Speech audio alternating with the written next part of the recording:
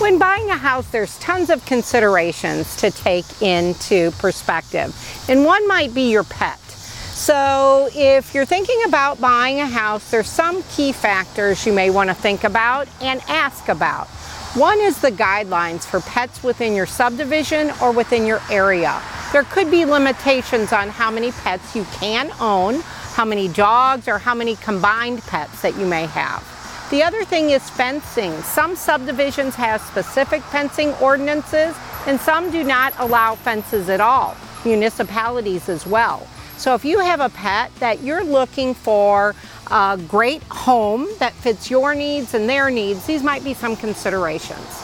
Again, remember, asking about if a fence is permissible in a location is important. Not just looking for houses only with fences, because it may limit the amount of homes that you're able to see.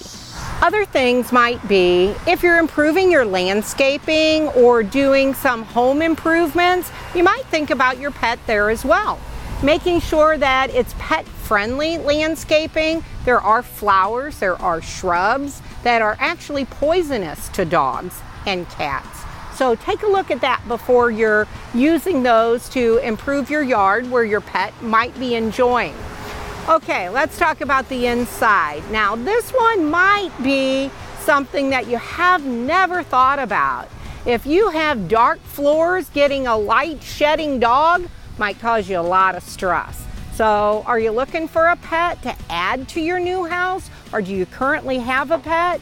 Your pet's going to outlast most of your home decor choices, like the color of your sofa or the color of your chairs. So maybe you take a little bit of consideration into the type of pet you have, and is this pet going to be near your furnishings, near your home decor, that you need to take special consideration there as well. Last but not least, crates and crate training. Most of us use a spot within our house to contain our pets. So if you're moving into a new house and your dog is already crate trained, you might remember that crate and the positioning of it is going to give your pet some security. And in most new moves, it takes a pet about 3 months to fully be functional as a happy pet within your new location. Some pets adjust in one day, but remember, there are signs that your pets really need your special attention. Example, if you're moving, remember you want to make sure that you walk them through the house a couple of times so they get their bearings straight. It's even written that it might be a great way if you take them and walk them in the neighborhood, if you're a dog walker, before you even move in, so they kind of feel a little bit more familiar.